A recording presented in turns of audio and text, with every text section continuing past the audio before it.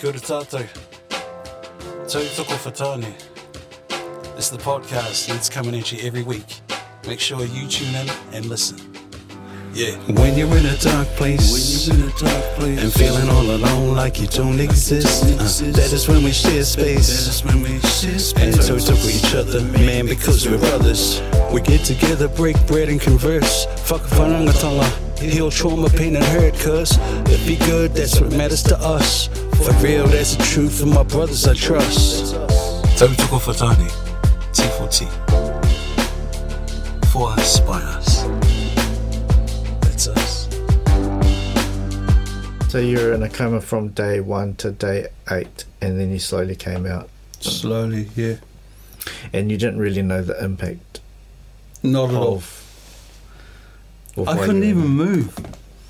You know, so I'm awake, and all I wanted was for someone to scratch my nose. My nose, I remember my nose was so itchy, but I couldn't even lift my hands or talk because I had tubes and stuff down my throat and a feeding tube through my nose. Wow. I was on dialysis. Yeah.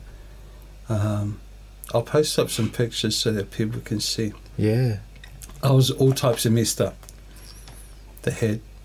ICU is such a wonderful place. The nurses there are so wonderful, and you're under constant surveillance, constant care for 24 hours. Nurses do 12-hour shifts. That's long, eh? Man. So whilst in ICU, I think I went through about operations. I had 15 to 17 operations all up. Wow.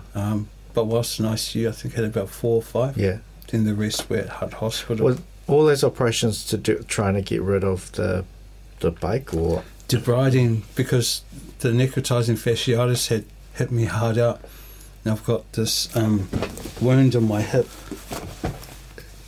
Yeah, thanks for showing me. Yeah, that there. Oh, I should have given you a warning. Bro, this here, check this out. And so that was about that big, quite big. Wow, so it's the size of what size would that be? Size of like a small and would it be like a football? No, like a football. No, about your hand. Yeah, size of a man's hand. Yeah. So I had 2 of those. So I had that there and one just down my groin. Oh man, when I woke up, and you didn't know what? I didn't know what was going on, but I checked myself to make sure that all my bits and pieces were there. Yeah. Looked at my feet, hands, and then when I could lift it, I lifted the blanket to check that I was still there. I was still there. I was like, oh my gosh, thank you. You know, I didn't have any bits missing. But when I saw the wounds that they had been operating on and debriding, because they had to take out all the dead flesh. Yeah. Crikey. And the wound on my hip was about 3 centimetres deep. There was a gaping hole where you could like see bone, see my thigh bone. Oh my. And like even now you can feel the bone. You can feel the bone. It's like right there, just below the surface. And so eventually they did skin grafts and covered that, and it's looking really good now. This one on my hand, where they went to put an IV line in, but they messed it up, because my body started dying. So I went through organ failure. Yeah. The only thing, so everything shut down, and they were doing what they could to keep me alive, and then bits and parts of me started dying, i.e. So organ failure was on day 1. Day 1. When you went into surgery, and they're like, oh heck. Apparently, I think it might have been the day before I came into surgery. I think whilst I was here at home, my kidneys shut down, went to renal failure. Yeah. They said if I had stayed home an extra day, I probably would have died at home. Yeah, exactly. Far out. A bit extreme, a bit dramatic on my behalf. Yeah. I also lost about 20 kgs, but I don't suggest going through sepsis to lose weight. I'm pretty sure there are other better ways to lose weight than... Oh, I'm sure, yeah, definitely. So did that, and then day 10 in ICU, they transferred me out to Hutt Hospital, the first night there was the worst because I was going through delirium. Delirium is like you're in a state of I don't know what. You don't know what's up, what's down. It's like you're in limbo. Yeah. I didn't understand where I was, why I was there. So they took you out of ICU in Wellington because you were kind of like in a better state to be brought out in the hut. Yeah. But that's a miracle, like 10 days. 10 days is a long stay. They told your wife or your fiancé back then that you call your whānau because you're going to more likely not make it. And then after day 10, it's like, well, actually... You're doing it right. Yeah. I still wasn't out of the woods. But yet. Yeah. But I wasn't in... Didn't warrant me being in ICU. Yeah, wow. Came out to Hut Hospital, and Hut Hospital, they were so great. Went to the GSG ward, which is general surgery. And the first night, man, I kept those nurses up all night. Just delirium. Delirium, didn't know where I was. I wanted I wanted pepper there, I wanted to go home. I thought I could walk. Oh, no. I couldn't walk. And you're on morphine and other drugs? I was on everything. In ICU, like I was saying, I was on dialysis. Yeah. They had all these machines around me. And they were giving me the strongest drugs that they could to ensure that I survived. Drugs that they use in chemotherapy. All these bits and pieces. Yeah. But whilst I was in there, I discovered that I'm allergic to tramadol. Pain relief, right? Yeah. They were pumping me up with that. Oh, no. Next minute, I started seeing spiders crawling across the roof. Oh, yeah. I didn't sleep because I didn't want any spiders to go in my mouth. Pippa's sitting beside me talking to me. I'm like, look at that. She's like, what's that? She's like, look at those spiders, babe. Man, they're massive.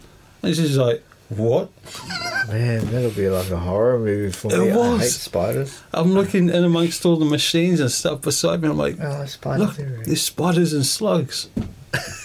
So then after that, Pippa had a word to the doctors and said, what pain relief is he on? They're like, oh, we've just given him tramadol. She's like, don't give him that. Funny. So anyway, fast forward to Hut Hospital, and that first night was terrible for everybody involved. I apologised to the nurses. I apologised to the patients that were in the same room. So you hadn't had tramadol in Wellington. They just gave you tramadol here in the hut, and that's when they found Wellington. So when I was in ICU, but then they sussed it out, and then they started giving me fentanyl. Oh, okay. Oh, that's a hell of a drug. Yeah, it is, eh? And yeah, that's what they were feeding me out here, just for pain relief. Yeah. I was in so much pain. I'll never forget it. And ideally, when I was in ICU, all I wanted was a drink of water. Oh, yeah. I was being hydrated, I was on a drip and stuff like that, but just to physically drink water. So I told them that I was hot.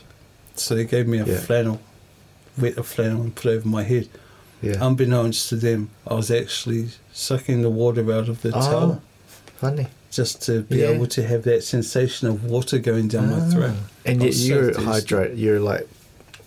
I was fine. Yeah. But across the ways from my room, there was sort of like this bench. And on the bench for the staff were drinks. So I'm thirsty as I'm feeling, I'm so parched. I was like feeling like felt like I was in a desert. Yeah. And the oasis was just there, out of arm's reach. That's frustrating, eh? And all I wanted was a drink. All I wanted actually was sparkling duet. Oh, yeah. The yellow drink. I like those, yeah. Oh, man, I was hanging out for that so much. It wasn't until I got to Hut Hospital, like a week later, that I finally got some. Yeah. And just that first sip, because I could only sip, couldn't really scull back then. It was so delicious. It was the best thing I'd ever tasted in my life. So I had to learn how to grab stuff. I couldn't move any of my limbs. So I had to learn to walk again. I had to learn to talk. Everything I had to relearn. Took me 3 days to learn how to sip through a straw. Wow. Pippa, my fiancée at that time, had to hold my lips around the straw just so that I could suck fluid out from a bottle. Oh my gosh. And then eating, because my tongue went black and died. Part of my tongue fell off, and then there was fell off. Like hard up. All right, so my wife, when she got us feed, I wanted a fillet of fish. Yeah. The front of my tongue, right here. Yeah. Right there. The indentation there. Yeah. It was black. So I was eating a fillet of fish, finished the fillet of fish, then I was talking and she goes, "Hey, that part on your tongue, it's missing." Oh my. Did you eat it? I think I ate it. I was like, "What?" Was it bleeding? Fell off. No. No, of course, because it was dead. Dead. Oh my. And you didn't even know that it was, you didn't feel any sensation? Felt like fish. Oh. Tasted like chicken. Can laugh about it now. Yeah, of course, but... Kia ora tātou. Tautoko For Tane. It's the podcast that's coming at you every week. Make sure you tune in and listen. Yeah. When you're in a dark place, and feeling all alone like you don't exist, that is when we share space, and talk to each other, man, because we're brothers. We get together, break bread and converse. Fuck whanangatanga, heal trauma, pain and hurt, cuz it be good, that's what matters to us. For real, that's the truth, and my brothers I trust. Tautoko For Tane, T for T, for us, by us.